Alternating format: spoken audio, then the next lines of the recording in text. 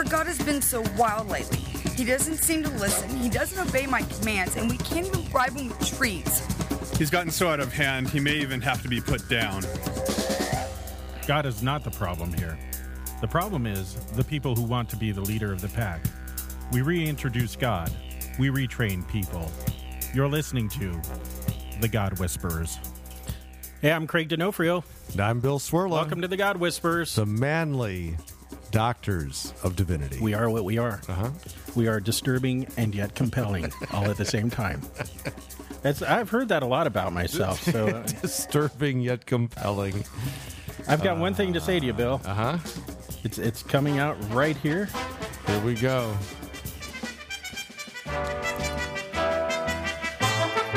The fanfare. Tiptoe to the window, by the window. Oh, yes. Now, some of you probably think about now we're converting to Calvinism. We've been talking about it so much. And the reality is this. We are disturbing and yet compelling, and so we like talking about disturbing things like Calvinism. That's disturbing. Hey, if you want to call and leave a message on the God Whispers hotline, Manly Doctors 13, 626-593-7713. Home, the mothership, godwhispers.org or .com. Email, godwhispers@yesgmail.com. I don't know. I like Tiny Tim better. I'm liking this, actually. Who is this? This is Helen Shapiro. Helen Shapiro. Yes. I like the voice. Kind of a little torchy there, huh? Doris Day feeling Yeah. to it. It's a little breathy. I like it. I'm not too nuts about the trumpet, but the...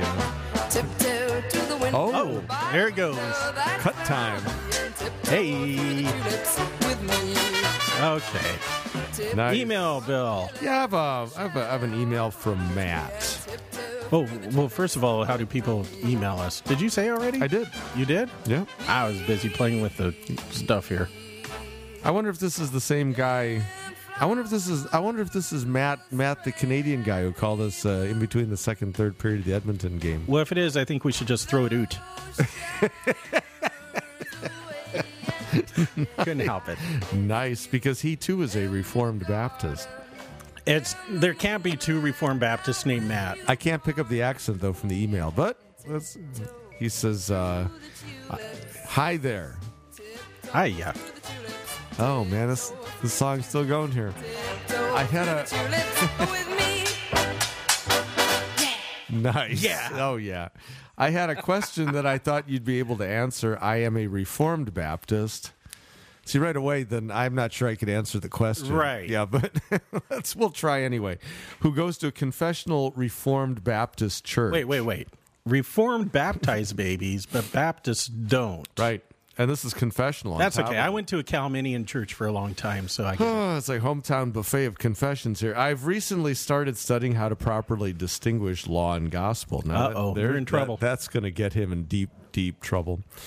I have a question based on this. In our afternoon service, we are going through a video series by Paul David Tripp called What Did You Expect? It's about marriage. In the video we watched most recently, he made some comments that made me think that he failed to properly distinguish the law from the gospel. Okay, here we go. The lesson talked about the root of the problem in marriage is ourselves. You are your own worst enemy. Your spouse is going to be one of your greatest sources of sanctification. He says, well, bear with me. Quote, the only way to truly love your neighbor as yourself, you need first to love God. You have to fix your vertical relationship before you can fix your horizontal relationship. Wow. The biggest thing in the way of a happy marriage is that you love yourself instead of God. You must love God more than you love yourself. End of quote. Resume Matt. While that may be true, I think this is law. Do you think this is law? I think this is law. That's not good. Hey, my First Amendment's returning. You're drinking out. You should tell people that you're drinking out of my Bill of Rights cup. Bill of Rights cup where your rights disappear when the cup heats up. As the hot liquids Go into the cup, your rights he disappear. poured a steaming cup of Obama, and his rights were disappearing left and right. Well, that's not a nice way to talk about my cocoa. Oh, I like this cup, and you gave me one for I got Christmas. Swirly one. Now I have to get you something. It's an for Christmas. Advent gift. I have a God Whispers ornament for you. Nice. We have 3. We should figure out a giveaway at some point. Anyway, getting back to Matt. I think this is law. We think this is law, too. How do you know it's law? If you have to do it, it's law. Fixing your vertical. Can you fix your vertical relationship? Nope. That's the problem. I can right fix my there. vertical hold on my old TV, but that's I can not barely do that. Isn't the commandment to love God the law and not the gospel? Yes. Love is the fulfillment of the law. And that means that love is the law because it is the only way to obey it. However, am I wrong to say that this is not the gospel? Am I wrong to say that this actually doesn't help? My thought is that telling me you must love God doesn't help me. Telling me the problem, viz., I love me more than God, and telling me that I need to love God more than self is not wrong. However, this doesn't help me. Even as a Christian, I can't do it. I can't love God with all my heart. I still sin. I will never fully love God more than self as long as I have a flesh to contend with. So he is essentially saying when it comes to your sanctification, obey the law. Would not the gospel be the answer? Would not telling me a Christian about the gospel produce love of God in my heart? Was Paul Tripp wrong to just assume his hearers knew the gospel? This is a lecture on marriage, I know, but does not the gospel still have to be proclaimed every time the law is?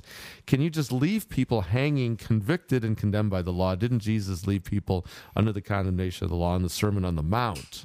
Oh, yes. Is this an example of misunderstanding the third use of the law? Any help you can be on me this issue would be greatly appreciated. In Christ, Matt. Okay, where do you want to go with that? Well, Christ did leave people under the condemnation of the law, and then he fulfilled it. Well, yeah. That's true. Sermon on the Mount. Yeah. In fact, I was doing. We were doing a Bible study in the Sermon on the Mount. This past week as we're recording, in my my midweek Bible study, and I pointed out some things that I said Jesus is a really good teacher, and you got to remember that. And good teachers don't only convey information. But good teachers teach by example, and sometimes they teach experientially. I don't know about you, but I'm an experiential learner. I have to try. Paula, what are you doing over there?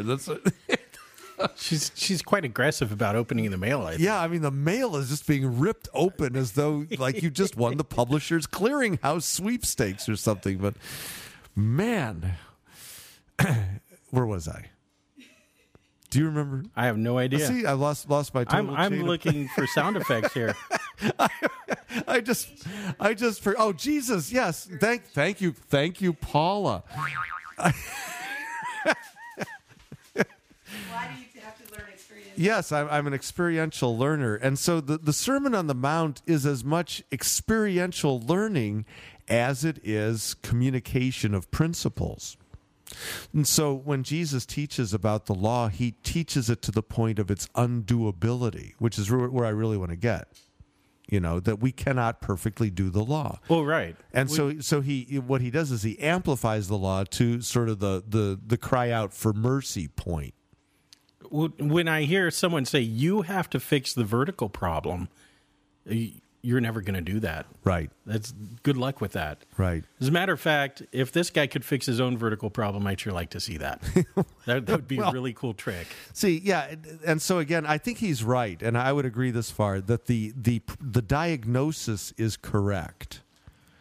That the problem in marriage, the problem in life, the problem. Bye, Paula. We'll see you later. What's she going out to open the mail outside? She's going to go see the doctor. Oh, okay. Have fun. I hope he can remove that thing that's sticking out of your neck there. Oh, wait. That's your head. Sorry. Bye. The problem in marriage and life and everything is that, yes, we are self-oriented, self-centered, curved inward on ourselves.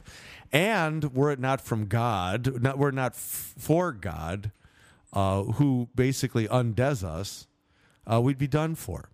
But to tell somebody who's turned in on themselves that they need to be turned to God is like, telling the dead to breathe or something. Yeah, not going to work too well. So the diagnosis is correct. The prescription is wrong. I actually think I want to credit Matt here with doing some good diagnoses of the problem with the presentation. And yes, it is all law. And no, it's not third use of the law. It's just simply law. I'm sad. Why are you sad? There's no whip sound on our sound effects. That's what you were so Yeah, I was diligently looking for a whip. You were There's looking no for sound the. of- Well, you need to buy the sadomasochistic package of sound effects for GarageBand. Does Mac have that? Do they have the S&M package? I'm sure the S&M package is around there, but yeah, telling somebody you need to love God is not going to create the love of God. No. That's the guy beating you up saying, love me, while he's punching your lights out. It's just not. Speaking of the S&M package. Well, that's where I was going with it, But no one will be saved by their works. No one will be justified by their works. No one will be sanctified by their works. Basically, your works get in the way. So let me ask you something then, is that if you were going to do a marriage series and you're working with the diagnosis that your problem and the problem in your marriage is that you are inherently self-centered, how then would you approach this? What would you do?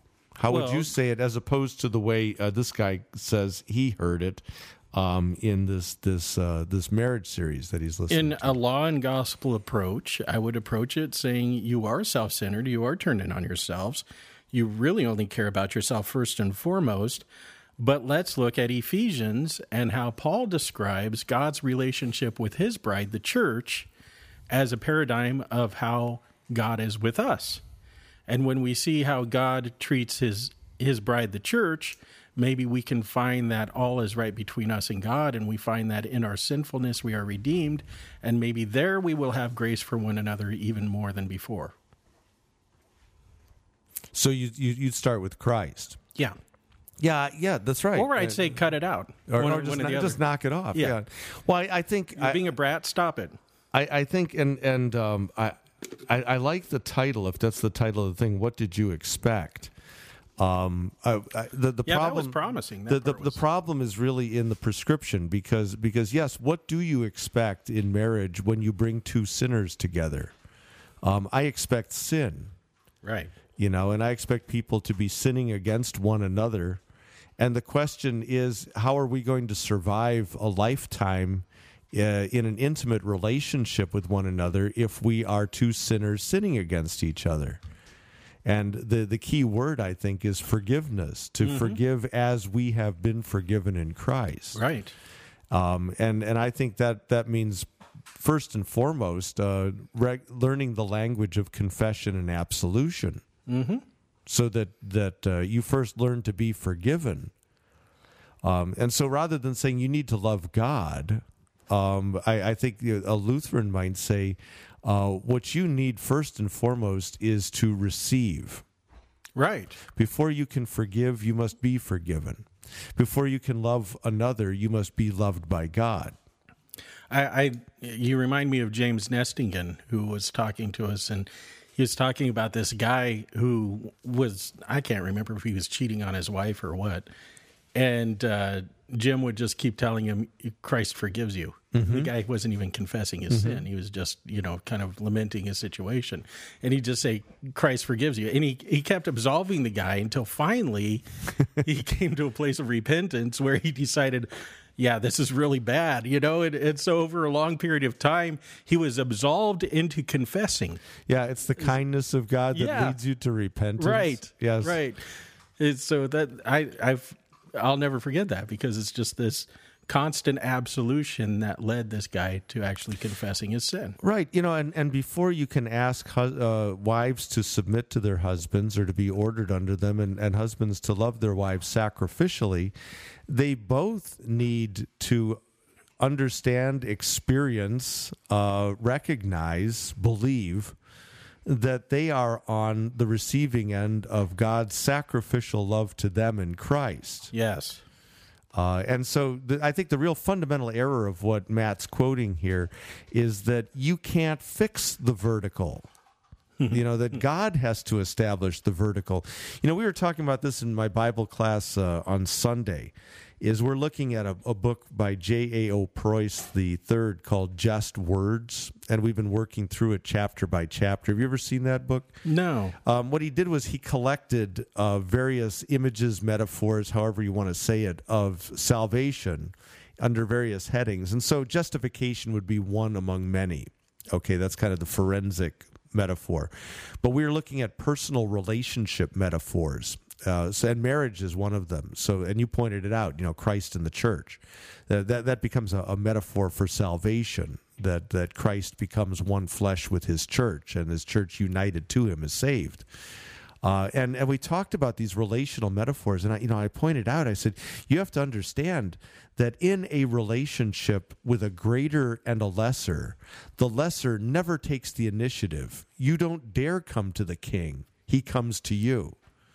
Or when you're looking at the image of Christ and his bride, the church, recognize that in Middle Eastern society, where Paul is writing this, women did not take initiative in the marriage covenant. In other words, women did not propose to men. Men proposed to women. And so the initiator, the source of this vertical relationship is not us, it's God. God has to establish this vertical relationship of faith, and only out of that can we then talk about the horizontal relationship of love. Now, I suspect the guy who wrote this marriage thing is an Arminian. It sounds like it. Because, it's basically, you got unplugged, you got to plug yourself back in again. Well, and that's just part of the whole thing of so many churches is you've got to get plugged in here. You've got to get plugged into God. You got to get plugged into your marriage. You got to get plugged in, and all this. Yeah, it becomes this endless do list of things you can't do. Right. You're the one doing the plugging in this paradigm is the problem. Or maybe can't is the wrong word. Let's say won't, because it's really a matter of will, is that the old Adam is set against the mind of Christ. And so it's a matter not of fixing something, it's a matter of dying and rising. See, that's kind of the missing element here, is that but what he's quoting is you need to fix things. So you got to repair your vertical relationship to God. Rather than the problem is that you need to die and rise is your problem. Right. So in our church, we realize that you have a problem on the vertical, and how would we say that is repaired? Confession and absolution. Yeah, receiving the sacraments, right? That's right. That's right. Come receive the Lord's Supper, hear the word of God, hear of his grace and mercy, right. That's right. It starts there. And in recognition of those gifts, see, there's your healing of relationships, because when you and your wife are communing at the same altar, you have to wrestle with the fact that the same body and blood of Christ that is in you is in her. Right. And so you have to deal with her on those terms. And that's true of any Christian, actually. The distinctive thing is you made a vow with your wife and you're one flesh with her. But and that kind of adds to it because that one flesh relationship of husband and wife is superseded by only one other union. That's the union of the believer with Christ. I believe in the superiority of private confession and absolution over the corporate version. But the corporate version is good in this. We stand next to each other and we confess the same thing together. And if you listen and pay attention to what's going on, you're saying, I'm no worse than you. You're no worse than me. We're all equally just nasty people. And everybody hears a stinker. And then we hear the words of absolution that Christ forgives all the stinkers of the world. Yeah. And so I think that's the making the high places low and straightening the roads and everything else. It's the locker room where nobody knows who's driving the BMW or the Porsche or the old rust bucket outside. Everybody's nude. And there is no greater or lesser. That's a bad image. That's kind of like a TSA image at this point. I'm just thinking security line right now. But I'm just saying we're all equally naked and bare before God and in this way before one another, also spiritually speaking. Yes. And not in the way of like a TSA scanner. No, you're just a dirty man. The law, hey, there's an interesting, the law as TSA scanner. We stand naked and distorted before God. Wow. Man. Yeah, just so long as the pastor is not pastor as TSA agent. Yeah. Kind of a pastoral grope. Yeah, that's not gone well. Well, I'm just thinking as the guy who performs the cavity search or something. That's just, Not yet, but it's coming. Yeah, this is the thing is maybe the crux of it is that in this series, if I'm catching what Matt is saying, the key is the key to fixing marriages is love. You got to get your love of God right, and then you got to get love of your spouse right. well, and you can't get the love of God right until you get His love for you right. Right. And whereas we would say the key is forgiveness. Right. And in fact, I've said that with premarital counseling. I said 3 most important words in your marriage are "I forgive you," because if you can't say those, then "I love you" isn't going to be said very much. Right. And so it's really about forgiveness, receiving it from God and spreading it to one another. We had an interesting dialogue in a Bible study recently where somebody was we were talking about forgiveness, and you know how we kind of hedge our bets is well, don't they have to confess to you first? and then there was some other, don't they have to be sorry? Don't they have to, blah blah blah? And I said, the way you test all of this is you ask, how has God dealt with you? Right. Now He forgave you. Did you confess first before He forgave you? Well, going back to my favorite parable, the prodigal son. Right. Before Junior can get the words out of his mouth, he's already restored. Dad's put a robe on him, a ring on his finger. He's killing the cow. And dinner's been cooking. Yeah. No, he's been planning this all along. Yeah, it's so he never got his speech out that he Right. had prepared. He never uttered a word. As soon as he started to talk, it was too late. It's done. And in Christ, the Lamb who was slain from the foundations of the world, God has been forgiving the world in Christ all along. Yeah. And now He makes it known in the crucified Christ on the cross. But, He dealt with your sins before you ever knew you had any. Before you were a gleam in your father's eye.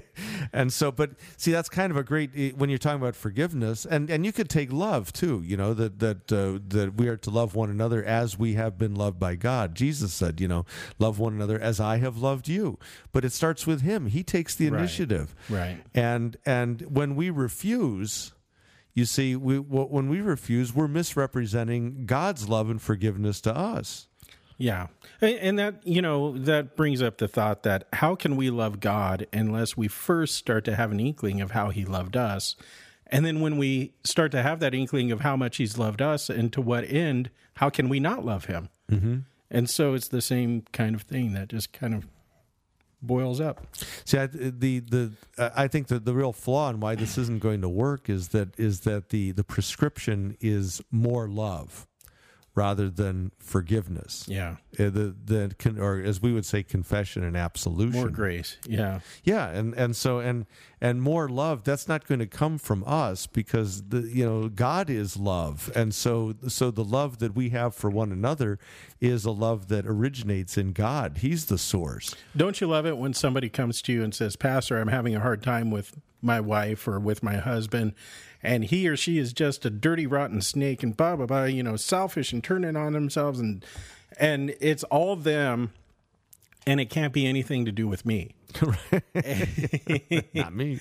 They say, "Well, wait a minute. How are you contributing to this? What's your part in this? And let's talk about this for a minute. Also, how are you participating? It takes 2 to fight, and what are you contributing to this mess?" And with that starts to come a confession. If they start to examine themselves, and hopefully you'll get to a point where they'll say, "Well, yeah, I'm contributing in this way and this way. Well, let's work on that too." So, that's part of the whole confession is realizing I'm no good. I need forgiveness too. The other aspect of this is you hear sometimes people will say, "Well, I know all that, but I just can't do it." No, you won't do it. You won't do it. Yeah. That's the key. And I think this is the other part of this sanctification preaching application kind of thing is first you need to know and be reminded who you are. That is, you are a child of God in Christ. You're baptized. Mm-hmm. You have the Holy Spirit. You have all the gifts of the Spirit. The fruit being love, joy, peace, patience, kindness, goodness, faithfulness, self-control. You have those things. Are you going to use them? Well, that's another story. But if you say you can't, what you're basically saying is Christ can't. Because you're in Christ. Yeah. And so the only time you're permitted to say I can't is if you're not in Christ. Right. But being in Christ, you certainly can. The question is, will you? That's all. Yeah. And I think this is sometimes where we Lutherans have sort of tripped up, is we make that confession, I can't do any of these things, and then we draw the false conclusion, therefore I'm not even going to bother to try doing these things. But this isn't the way the epistles work. It says this is who you are. There is no condemnation. You're not going to be condemned for any attempt that you make now. And, recognize you still have, as he says here, he still has, the sinful flesh to contend with. But you've got the mind of Christ. You've got the Holy Spirit. You've got everything, everything going for you. So, you got nothing to lose. Yeah. Yeah, the idea that I can't forgive someone because they've done something so heinous, and my question back, and this is for myself also, is why do you think you're so special? Why? Right.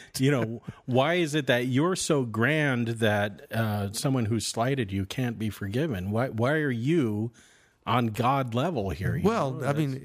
Son of God being nailed to the cross said, Father, forgive them. They don't know what they're doing. Right. Now, how did you get to be greater than Jesus? That's really what I want to know here. That you're so offended, you can't possibly forgive. Oh, and now you've gotten to the O word. You offended. I am so offended. Well, why do you think that you are someone that should be catered to so much? The privileged position. The old Adam loves the privileged position. He offended. But he who can scream it first gets the high road. I appreciate also Matt pointing this out. I want to encourage him. I think that he's putting the law gospel test to good use. Yep. And I think he also points out the dangers when we start looking at some specifics of just life, whether it's marriage, finances, whatever you're talking about.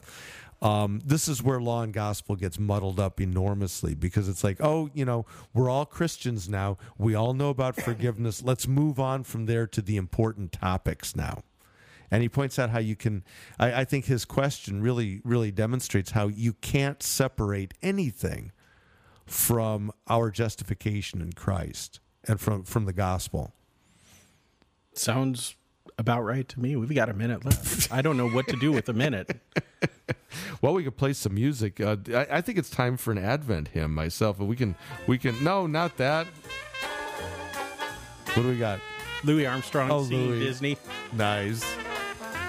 Take us out on an Advent hymn. Wait, got to hear Louis first. Look for the bare necessities. I just thought of this. We're talking about law and gospel. It's the bare necessities. We're talking. That's true. Okay, Advent. Play us something. I'm liking this now. This is Louis.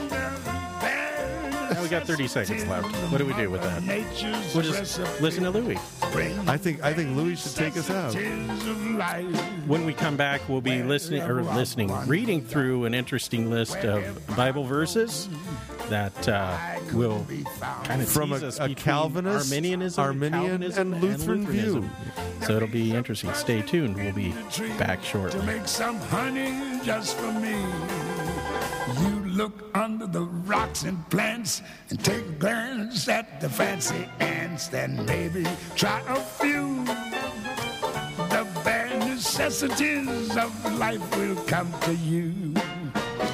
Look for bare necessities, simple bare necessities. Forget about your worries and your strife. I mean the bare necessities. Once he came in blessing, blessings, came in glorious, holy, Son of God most holy, for the cross to save us. Open freedom gave us. Still he comes within us. Still his voice. Welcome back to the God Whispers. I'm Craig D'Onofrio. And I'm Bill Swirla. Is this more of Concordia Seminary? Concordia Seminary Chorus. The album is entitled Blessed, and the hymn is Once He Came in Blessing. It's beautiful. Another one of my favorites. Yeah, it's a good one. This is another Henry Gierke arrangement for 4-part male chorus.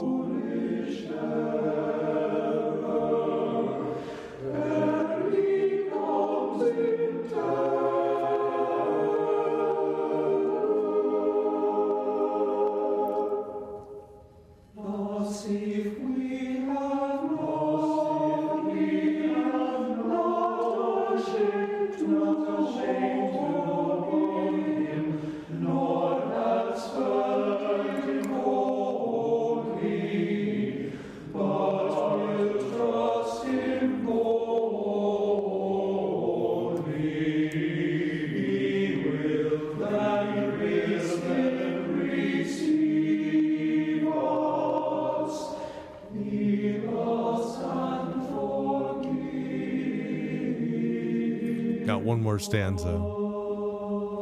Please rise.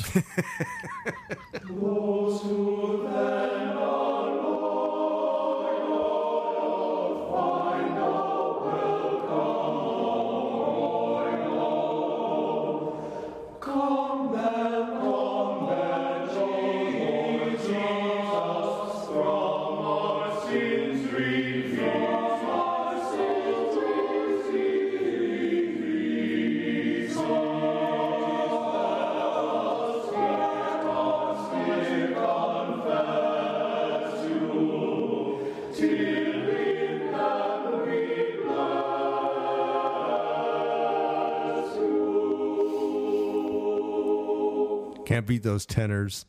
They creep me out. I don't know how you can get guys to sing that They high. creep me out. That's all that I have to say. There's just something about the tenor It's section. beautiful, but weird. Yeah, well, having Much like the God Whispers. Beautiful, but weird. how's your Advent going? This program's going to air December 20th, so the story will have been written by Right, then. But, right. Advent's going pretty well. I got my series going on Christ in the Old Testament, and are you- evening prayers on Wednesdays. Are you doing stuff in the house churches too that you're The house doing? churches are on hiatus. Oh, they're on hiatus. Yes. What, for the holidays? Well, they are sent to other churches I as see. I'm just too busy right Oh, now. okay, yeah. With the church that I'm called to. So, that does happen. yeah. But most of those folks go to Faith Capo Beach anyway. Oh, okay. It's a plant out of there, and so they have their their hub to the return mothership. to. They can Yes. go to the mothership. Yeah. Well, that's good. Yeah, there are a few that I'm concerned might be returning to Calvary Chapel for a few weeks, and I'll just have to round them up again. we got to get Vicar Sheik to work on this one. Looks like things may be handed over to him, so that's good. Our midweek service. I grew up with midweek services in Advent. You'd have some kind of evening prayer, Vespers or something. But ours have been pretty light in attendance because half my congregation doesn't live in the area. I had more people on Wednesday than I had on Sunday. Oh, seriously? But it was just a really low Sunday. Oh, okay. And Sunday was this past Sunday, as we're recording, that's understandable because it just sort of fell at the back end of I bet you Thanksgiving. probably have this. I have people who are driving in from Ventura County to go to church at Mount Olive. Yeah, we got some long distance That's type. You crazy. you tend to get them from up north. I tend to get them from south. Yeah. because you're up in Pasadena. It's a wasteland out there. Well, the problem though is it's really tough to have a congregation that has a large segment that are commuters, and I think this is more and more the case. It's also in other places, not just California. Mm-hmm. But it's hard to do anything any other time except Sunday because that's the only time that they're all Right. there. Yeah. So you tend to sort of pack everything into Sunday. Yeah, and it it'll gets exhausting. Well, it does. I mean, if you can do any teaching, it's Sunday. You can do catechism. It's Sunday. You have a church work day. They want to do it on Sunday because they don't want to make another trip. Yeah. And I don't know. It's not the best of arrangements to have essentially a commuter congregation. Well, if more of our churches would just be faithful and use a hymnal, we wouldn't be stuck in. It that is kind of the magic. I think they just have to offer a service that does that. I mean, I think people would ignore everything Stop else. the 40 days of purpose nonsense and be Lutherans, for crying out loud. Yeah, do Advent. I love Advent. Advent has some great themes. The first Sunday in Advent is the coming of Christ in glory. The second two are John the Baptist, which that always makes for colorful preaching. When you get John, it doesn't get more colorful than John. No, he's a sassy guy. Sassy, what he is. Well, he's prophetic. That too. Yeah, and then how do you handle the John the Baptist stuff? I mean, what do you have any particular take on that? Well, what in particular? Well, I mean, the questions automatically come up about his baptism. What's he up to? Who is he? Yes, yeah. The baptism of repentance versus the baptism of the Holy Spirit. Yeah, right. Yeah, that's a tricky one to deal with. Yeah, I handle John. Those who were baptized by John, and I think it's in Acts. That they say, they haven't received the Holy Spirit yet, and so you have a lot of strange little incidences in Acts like that. Right. I mean, there were a whole group. The Ebionites are basically sort of they were the holdovers of followers of John. Yeah, I always point out though also that John's baptism is Christ's baptism because Christ was baptized in the same baptism. Yeah, but it's not ours, though. Yeah. I mean, in fact, you might say John is Old Testament. Right. And so just as he's the last of the Old Testament prophets. Yeah, well, he's the one Malachi talked about, that Elijah would come before the great and terrible day of the Lord. And so here comes John in the wilderness. And if you take it in John's gospel, he comes at precisely the same place that Elijah left. So he shows up right where Elijah left. And he's wearing the sort of prophetic garb, the camel's hair. Yeah, he's got the vestments. And then he comes with this proselyte washing. If you rode a motorcycle, you could look a lot like John with bugs stuck to your beard and stuff. That's right. That would be good. But, he comes with his baptism. And I've learned that baptism is not unknown at his time. This wasn't a totally new thing because Judaism had a proselyte washing. Mm-hmm. Still do. But you can understand why the Pharisees and the religious types wanted nothing to do with it because they were convinced they were in. So what do they need to be baptized for? That's for proselytes. Right. And what John is saying, all Israel has to become a proselyte. All Israel has to be reborn. And so he's calling them away from temple. Have you ever noticed how the temple really does not figure in the Gospels at all? I mean, Jesus hangs with it, and he does stuff at it, but you don't have any record. Is it? Yeah, I mean, he turns over tables, which is a very messianic thing to do, cleansing the temple, purging it. What do we got going here? Paula's is that the dog or Paula? Paula's making noise. Ah, okay. He's over there going, sorry. Can't beat GW recording at your kitchen table. But there's always something, even at church. We have people banging on the pipes, or the air conditioning not working. But that is what we're all about. The ambience. We're real. We're real. That's it. So, but you have that I think some people honestly believe that John was the Messiah in sort of a priestly way. There's some who think there are two Messiahs, a priestly and a kingly. What? I mean, that was part of the messianic expectation. I thought you were saying people today believe that. No. Oh, but I'm saying that part of the expectation is that the concept of Messiah was not totally crystallized at the time of Jesus. No. So in John, they actually ask, "Who are you? Are you the Christ?" They asked John that. He goes, "Nope." Just a voice calling in the wilderness. Well, by the same token, even as Christ is on the premises, his own guys didn't understand what he was here for. Right. Yeah. Well, I think that's part of the messianic secret. Don't tell anybody I'm the Christ until after I die and rise, because nobody's going to get this any other way. Yeah. Everybody's going to expect me to set up my kingdom here, in Jerusalem and rule over the world. And Then you have the Zebedee boys fighting about who's going to be at the right and the left. And See, I see kind of a parallel too. John brought a baptism in preparation for the first coming of Christ, and the church has a baptism in preparation for the second coming of Christ. So we're kind of John the Baptist for the end times. that's an interesting thought.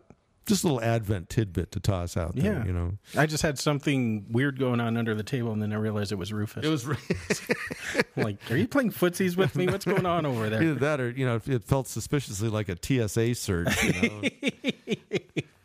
All right, let's get to our I've got some to our passages. So let me get to my passage. Thank you, Rush Limbaugh.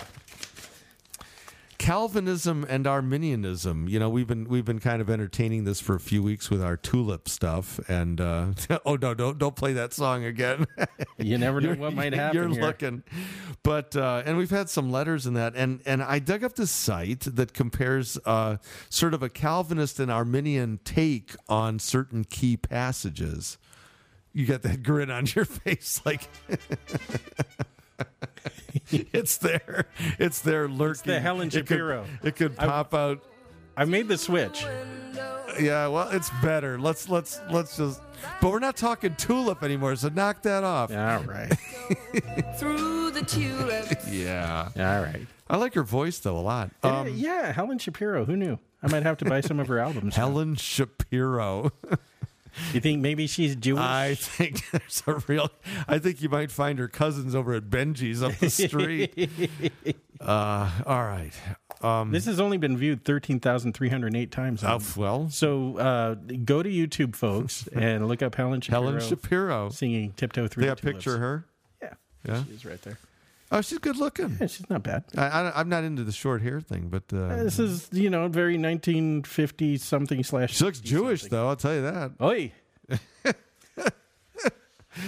All right. Maybe if Ed Balfour's listening, he could let us know Ed about could clue us Helen in on that. Shapiro. Yes, that's Yeah. right. But when we were talking last time, we kind of concluded that Lutherans were either both and or neither nor when it came to Calvinism, Arminianism. Now, at Calvary Chapel, they call themselves Calminians. Calminians. It's a pick and choose. Oh, pick it. Yeah. Well, okay. So, All I right. mean, that's like being a black-white, really, because they're mutually exclusive categories. and arch though. enemies. Yes. Well, yeah. That's yeah. I I mean, that's know like that. being a Lutheran papist or something. That's But weird. see, it tells you something that there's another way. That these two ways are not. That's not it. There's another way. And that's what Festivus is all about. There has to be a better way. Which, by the way, Festivus is this week, Coming up. the 23rd. Oh, we you should, guys, yeah, we need to celebrate. Get your aluminum poles out. I'm telling you, it's coming up. John, I want to look at some of these passages and let's see if we can give a Lutheran. Getting rid of that, yeah. Just crumple that up. Let's see if we can get a Lutheran spin on this. Okay. Okay. So this will be the test. There's a Calvinist spin, an Arminian spin. Can there be a Lutheran spin? How would a Lutheran read this? Are we going to read the Calvinist and the Arminian stuff? Kind of. Here? All right. Okay. So here we go. John 6:37. Right. Which says, "All that the Father gives me will come to me, and whoever comes to me, I will never drive away." Words of Jesus in the big John Amen. 6 sermon.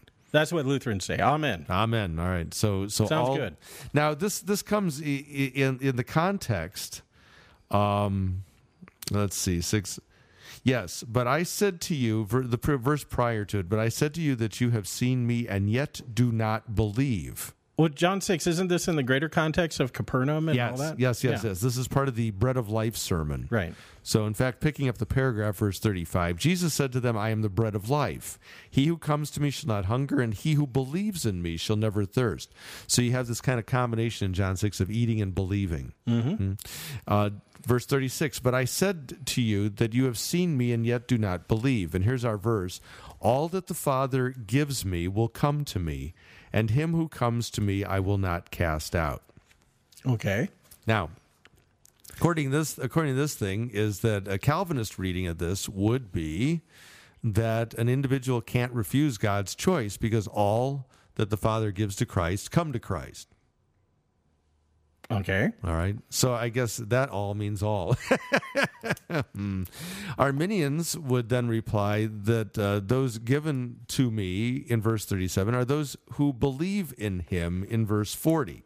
So the following verse, "For this is the will of my Father, that everyone who sees the Son and believes in him should have eternal life, and I will raise him up at the last day." So for the Father to give one to the Son is for that one to believe. Okay. So what would a Lutheran take be on this? My take would be simply, all the Father gives me will come to me, and whoever comes to me, I will never drive away. Well, Christ doesn't drive us away. We drive ourselves away, for one. So it's not that there's any sense of double predestination in here. All that the Father gives me, well, the question is, who does the Father give him? Does the Father give him all? Or is it just a select few that God gives him? Yeah, so that this verse, first of all, doesn't have any implications about, it doesn't say anything about those the Father does not give him. Right. It's just one of those statements like, if there's only one way to get to the grocery store, all who come to the grocery store go by way of Main Street. Right.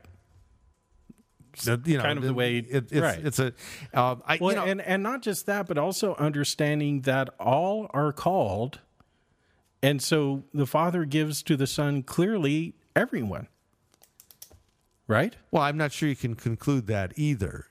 You can't conclude it one way or the other. You can't conclude everyone, and you can't. No, I'm saying if you're not everyone. If you're going to start eliminating people this way, then I'm saying you can start including people in the same way. Yeah, well, and what I'm saying is that you do neither. Well, I'll go with that too. It's just a statement. Now, I think positively, it does say, this passage does indicate that the Father must act in order for one to come to the Son. Okay. And I mean, that's consistent with what we believe in, like, say, Ephesians 2, that we're dead. And God makes us alive in Christ Jesus. By grace you have been saved through faith. It's a gift.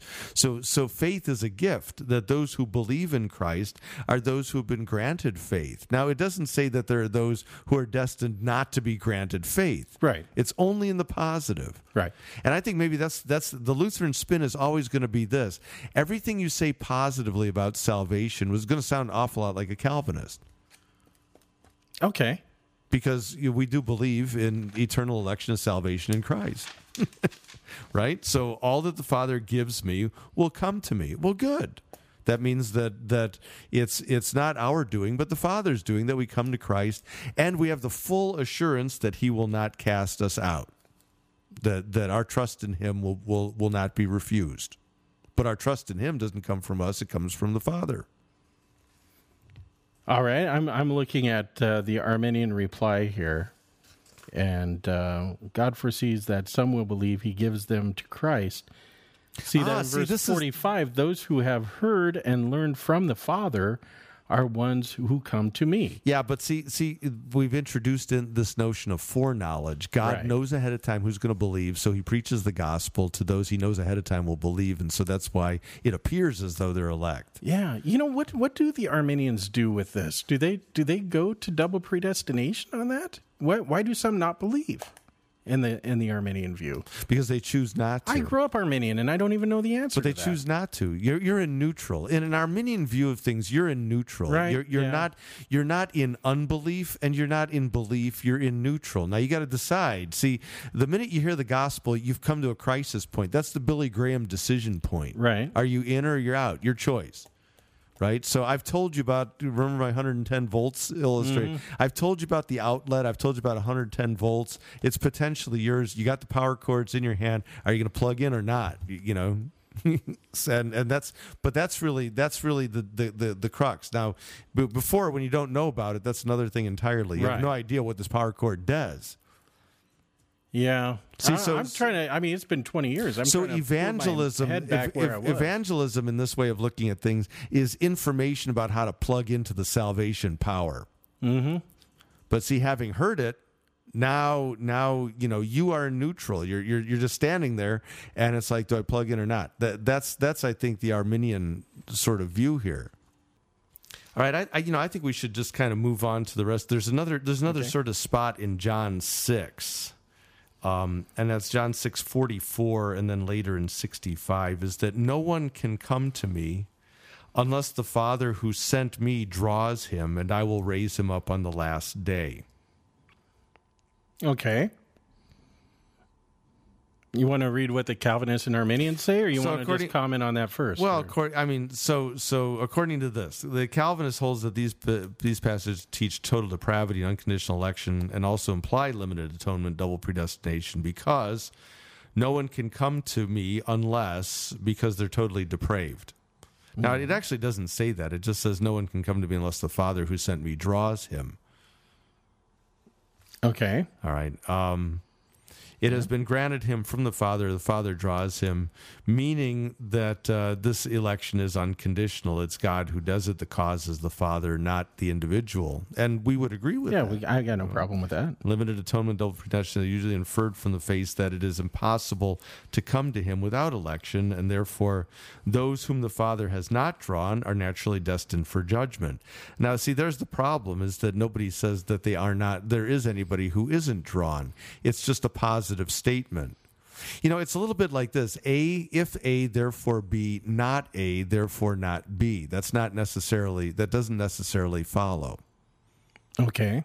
So that I'm trying to follow. Okay. Well, in other words, that if one is drawn to Jesus, it's because the Father drew him. Oh, I see what you're saying. If one is not drawn to Jesus, because it does not follow that the Father did not draw him. Right. See, and that's one of the problems is there's a formal name for that, but you can't conclude the negative. This is the consistent problem with the election, is that the Bible teaches an election to salvation, but it says nothing about an election to damnation. You have to fill that in. So you have, if A, then B. If you are elect, then you are saved.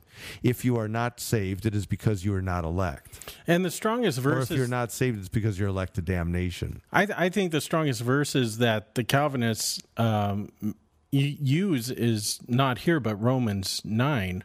And we'll probably get into that if we have time. Yeah, Romans 9 is a big thing on this. I don't know if we'll get to it here because of time constraints. And I think you really need to read Romans 9, 10, and 11 as a unit because it's one continual argument. Okay. But, a Lutheran looks at this and simply sees the confirmation that we can't, on our own initiative, come to God. We don't initiate the relationship. No one comes to Jesus unless the Father who sent Jesus draws him. How does he do that? By the Spirit working through the Word. I mean, that's part and parcel in our confession. So that's when we talk about extra nos, or God coming from outside of us. He doesn't come from within. We don't buy into that prevenient grace idea that there's something good in us or some scintilla of ability before God or anything like that. Yeah, see that tripped some Lutherans in America in Walther's day in the 19th century, is that God chooses those that He knows in advance will believe, the intuitu fidei, in view of faith. But that's not the case at all. It's God's will that everybody have faith. It's God's will that all would be saved and come to the knowledge of the truth. And the fact is that no one comes to Christ unless the Father draws him. Why? Because we are inherently dead. And we're not in neutral. We're turned against God. God's got to spin us around. Yeah, right. If anything, these passages really indicate that the Father and the Son are in cahoots working together. And for us in our salvation. Right. It's not working together to save just some, but to save some and to damn the rest, and kind of do a wheat and a chaff kind of thing, but that they're in cahoots for salvation, to save the world, to save all that has been created. You know what I really like is that verse where John the Baptizer says, "Behold the Lamb of God who takes away the sins of part of the world." That's right. The redeemable part of the world. Okay, so. The Arminian agrees that these passages teach total depravity. However, they argue that the Father draws all men to Christ, which we would agree with that. They further hold that to assign the cause exclusively to the Father ignores verses 29, 35, 40, and 47 to attribute the cause exclusively to the Father regardless of the response of the person. It flies in the face of the stated will of the Father in verse 40 that everyone who beholds the Son and believes in him be saved. Finally, with regard to limited atonement and double predestination, these positions depend on the earlier conclusion of unconditional election and therefore beg the question. So true, false, and true.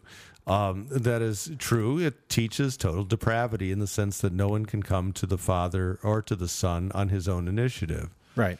True in the third part is that this really does not speak at all of any other kind of predestination or any decision on the part of the Father not to draw some. Right. Okay. False in the middle part, though, is that it makes faith the believing the thing we do. So, this is the God has done his part, now you do your part. So his part is everyone who beholds the Son, and our part is and believes in him. You get the feeling that as this was being debated between the Calvinists and the Arminians, that there might have been a Lutheran in the crowd just like watching a tennis game. Wait. Yes, no, yes, right. no. But that's the experience, Yeah. and I think that's why we can have congenial, depending on what topics on the table, we can have congenial conversations with either side of this thing. Right.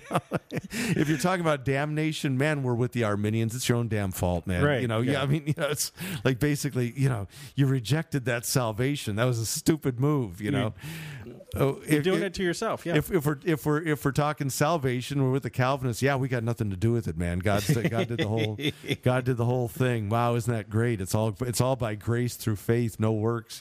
I just it always just blows my mind when I hear a Calvinist saying, "Yeah, well, Calvin went to where Luther was heading."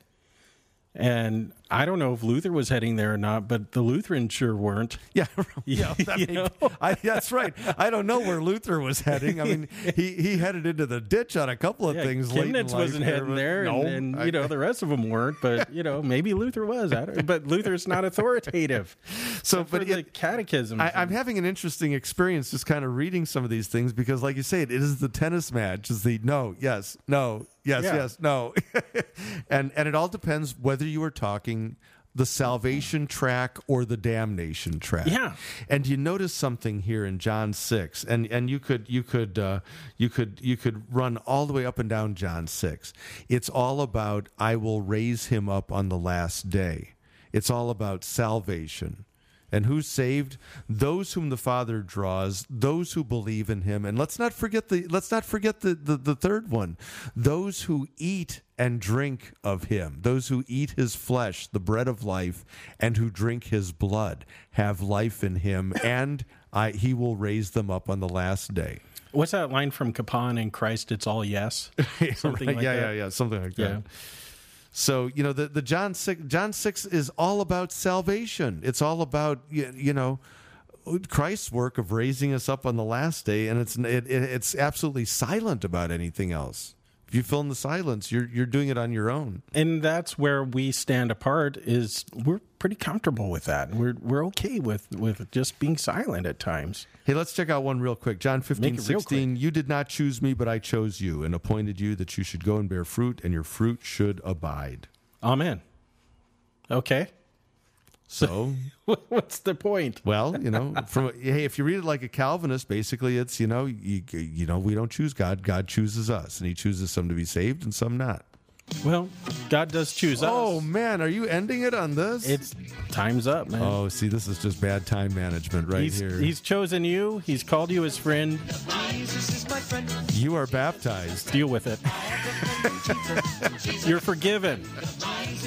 You have a Savior. Deal with it. He taught me how to live my life as it should be. He taught me how to turn my cheek when people laugh at me. I've had friends before, and I can tell you that he's one who will never leave you flat. Jesus is a friend of mine. Jesus is my friend. Jesus is a